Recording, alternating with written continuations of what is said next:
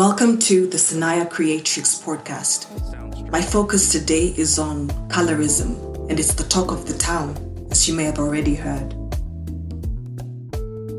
Anyone who observed or experienced colorism knows when it's time to talk about it, right?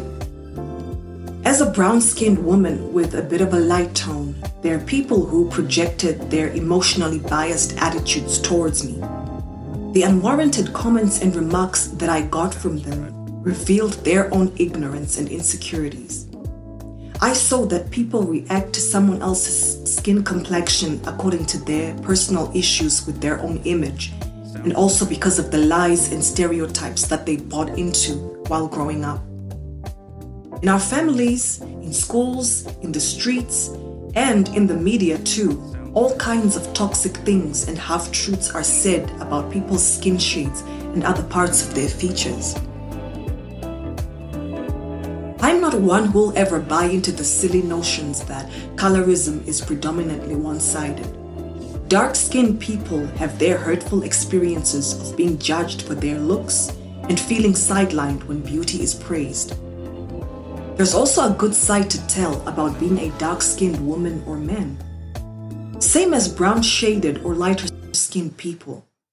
What each one has to say about her personal experiences needs to be heard and respected.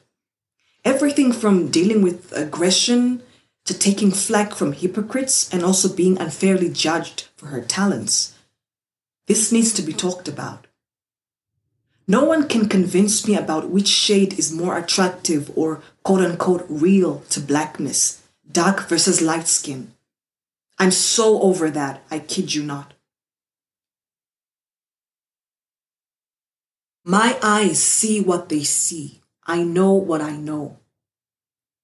Love yourself and attract the right people. Do you, boo?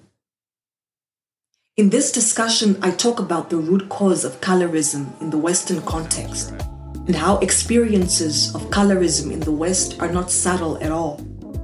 This means colorism permeates many important areas of someone's life and influences how they're treated by the dominant culture. I then compare this with colorism in Africa to show some interesting nuances to how African people react to other people's appearance, especially being the black majority on the continent. So without giving it all away in this intro, I'd love for you to follow my conversation and see the whole point of bringing up this issue when it's been talked about many times over. That's exactly it. Certain conversations never end because we each have a worldview and a burning edge to say something. So why not spend the next 20 minutes or so with me and let me share my side of the story? Let's begin.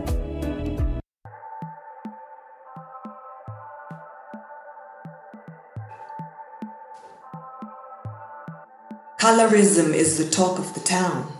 It seems like people were whispering about it long before, but the conversations are very much out in the open now.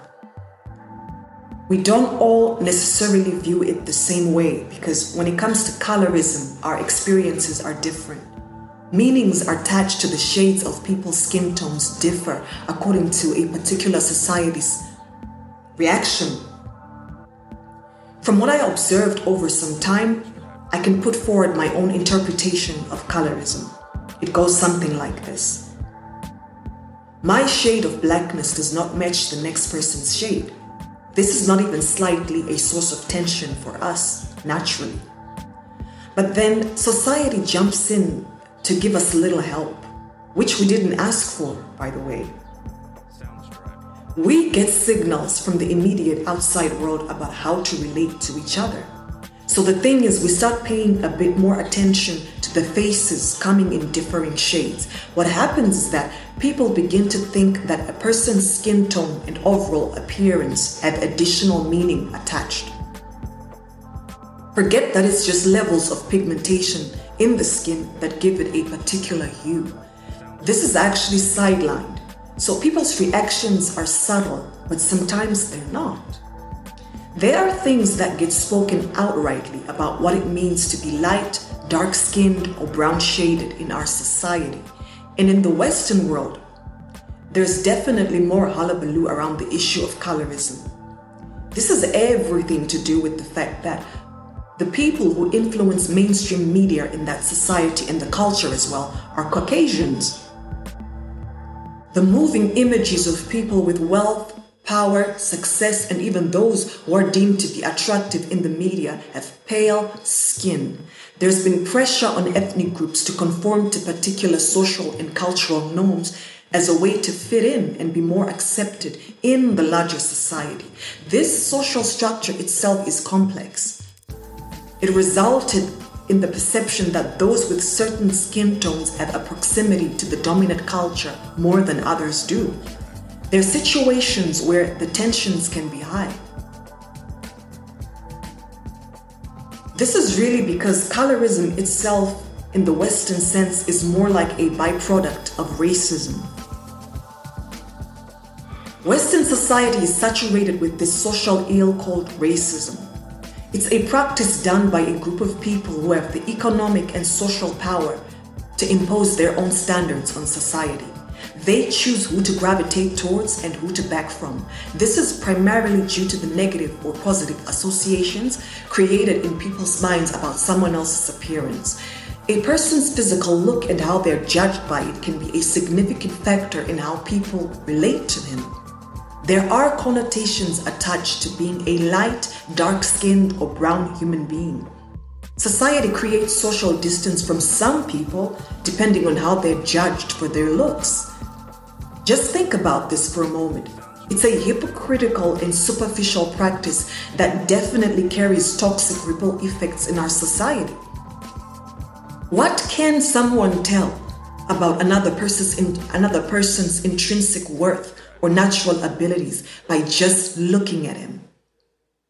On the other end of the spectrum, it's interesting to see that in Africa, colorism is there in society, but again, the context is different. The way local people feel, talk about, and express it, it's all relative to a particular family or specific community's own perception. It's more like this: the meanings linked to varying skin tones are created within the group. They're not largely influenced by a major foreign source. And also, colorism as an issue is not discussed very openly like in other societies. People do say good, bad, and unpretty things about others' appearance. They do judge and state their preferences, yes. It's just that it doesn't have an overall bearing on deeper relations amongst people. Let me just take a short break. I'll be right back.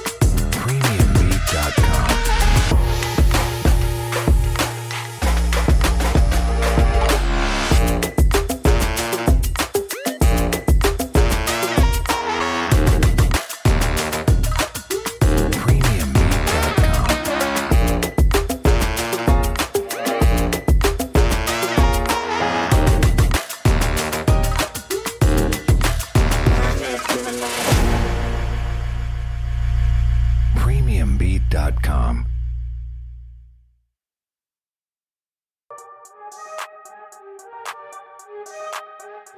Welcome back. African society has its own filters and ways of creating, attaching, or dissolving meanings about what people look like.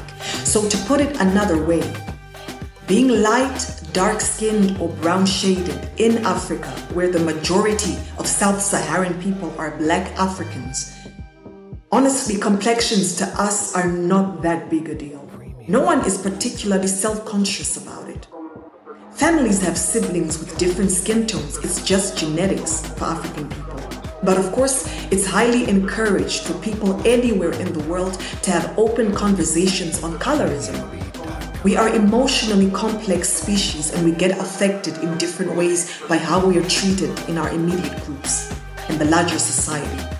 In the diaspora and in Africa, colorism is worth looking into when people have something to say, rather than just taking jabs at someone else's image just to make a point. There are real nuances in how these things play out.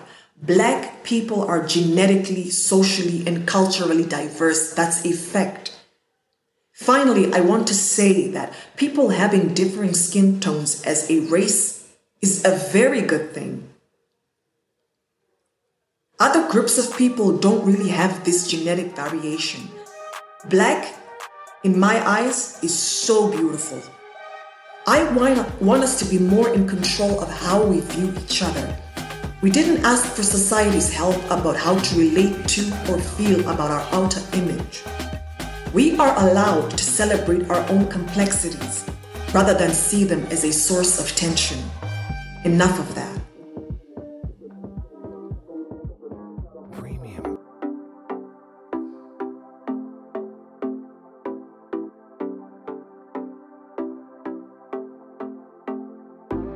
Let me now give you a rundown of the main points that'll help you make sense of the whole discussion and just wrap things up for yourself so you can have your own conclusions.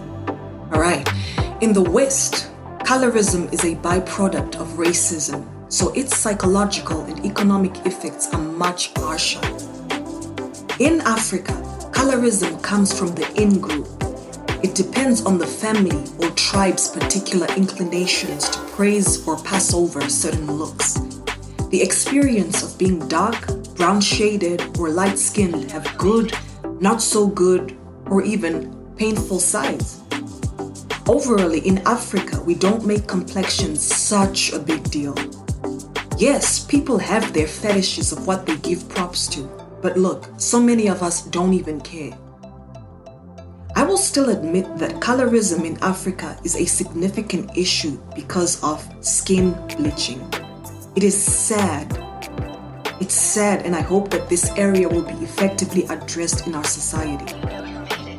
You know, melanin protects our skin from sun rays and free radicals. For someone to peel off this beauty, honestly, peeling off such natural beauty with toxic chemicals and then pretend that they've achieved something, trust me, it'll backfire sooner or later. Cancers, premature aging, man, I don't even want to get all the way into it. So finally, let me say that I don't take light-skinned and darker-skinned people's experiences to have similar emotional or social weight just because we're all black. People must tell what they experience. Tell us what it feels like and help us to raise empathy while erasing ignorance from all sides. Being pitted against each other is pointless, and when people spend so much energy taking jabs at someone else's particular complexion just to make a point about colorism, trust me, it's self-defeating. Many of us tune out of conversations that are filled with vitriol. At the end of the day, it's about self-love and better treatment of other people. That's what wins. I'm done. Thank you so much for listening.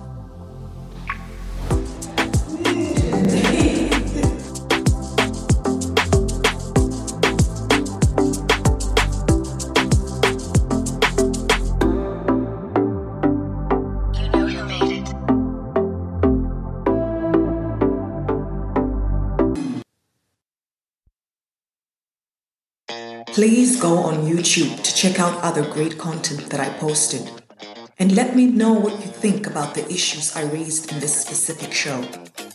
I love it when people open up and give their own input. So just leave your views in the comment section. And remember to voice yourself respectfully. Your support means a lot. Please subscribe to my show. Your support keeps me dedicated to creating and sharing streamlined shows that you'll love. I also have a Patreon page. I aim to produce dynamic quality content for my audience in the long term. This means expanding into videos and working with a reliable team. I appreciate the money you give since it'll help me to expand my platform. My Facebook group is Sanaya in the Diaspora Family. It is specifically for my patrons and members. This platform welcomes all my dedicated listeners to engage with me as often as they like. It's our special place to engage more authentically on topics covered in the podcast. I want to attract a vibrant community of people who know the most interesting ways to talk about what happens around them. Everyone has a worldview. So when we bring our ideas together, it's a great way to connect and create such an inspiring atmosphere. You can also reach me by email. In the inbox, feel free to ask questions about my prospects for the platform or other areas of interest where I'm presently active. I also would like to hear your suggestions relating to the show. And again, thank you very much for tuning in. Another great episode is coming your way. Goodbye for now and take care.